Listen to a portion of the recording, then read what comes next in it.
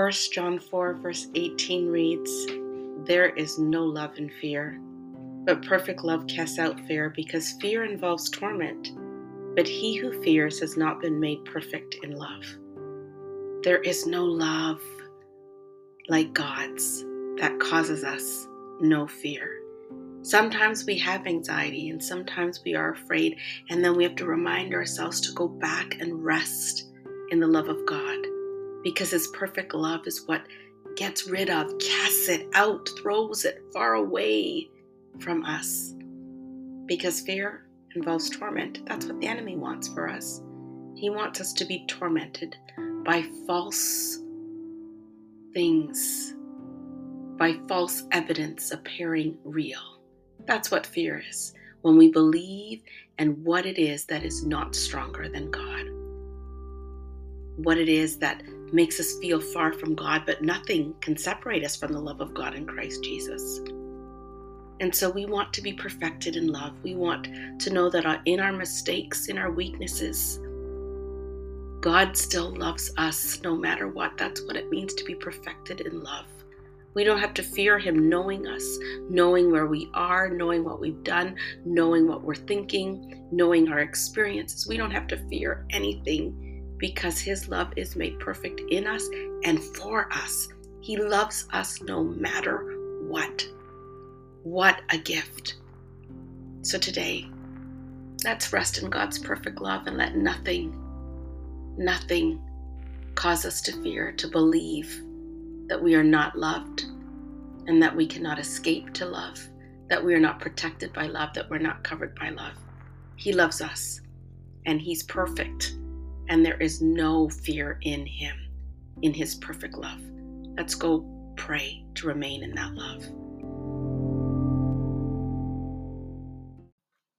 Let us pray. Heavenly Father, Jesus our Savior, Holy Spirit, our power within us. Thank you, Triune God, the only wise God.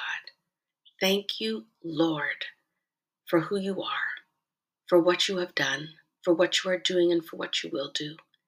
Thank you for being the one true and living God who is great and mighty and marvelous and majestic and awesome and amazing and good, whose love is unconditional, whose love keeps us, whose love protects us, whose love strengthens us, whose love reminds us that your love is perfect and there's no fear in your love.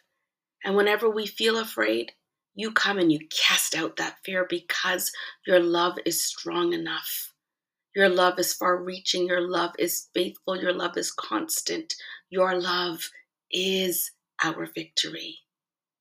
Thank you for reminding us that when we fear, we're accepting the torment of the enemy, the lie of the enemy, causing us to believe what is not true, false evidence appearing real. But he's a liar and always will be, and you are true and always will be, and you are perfect love who has made us perfect in love. So help us to be growing in your love, minute by minute, hour by hour, day after day.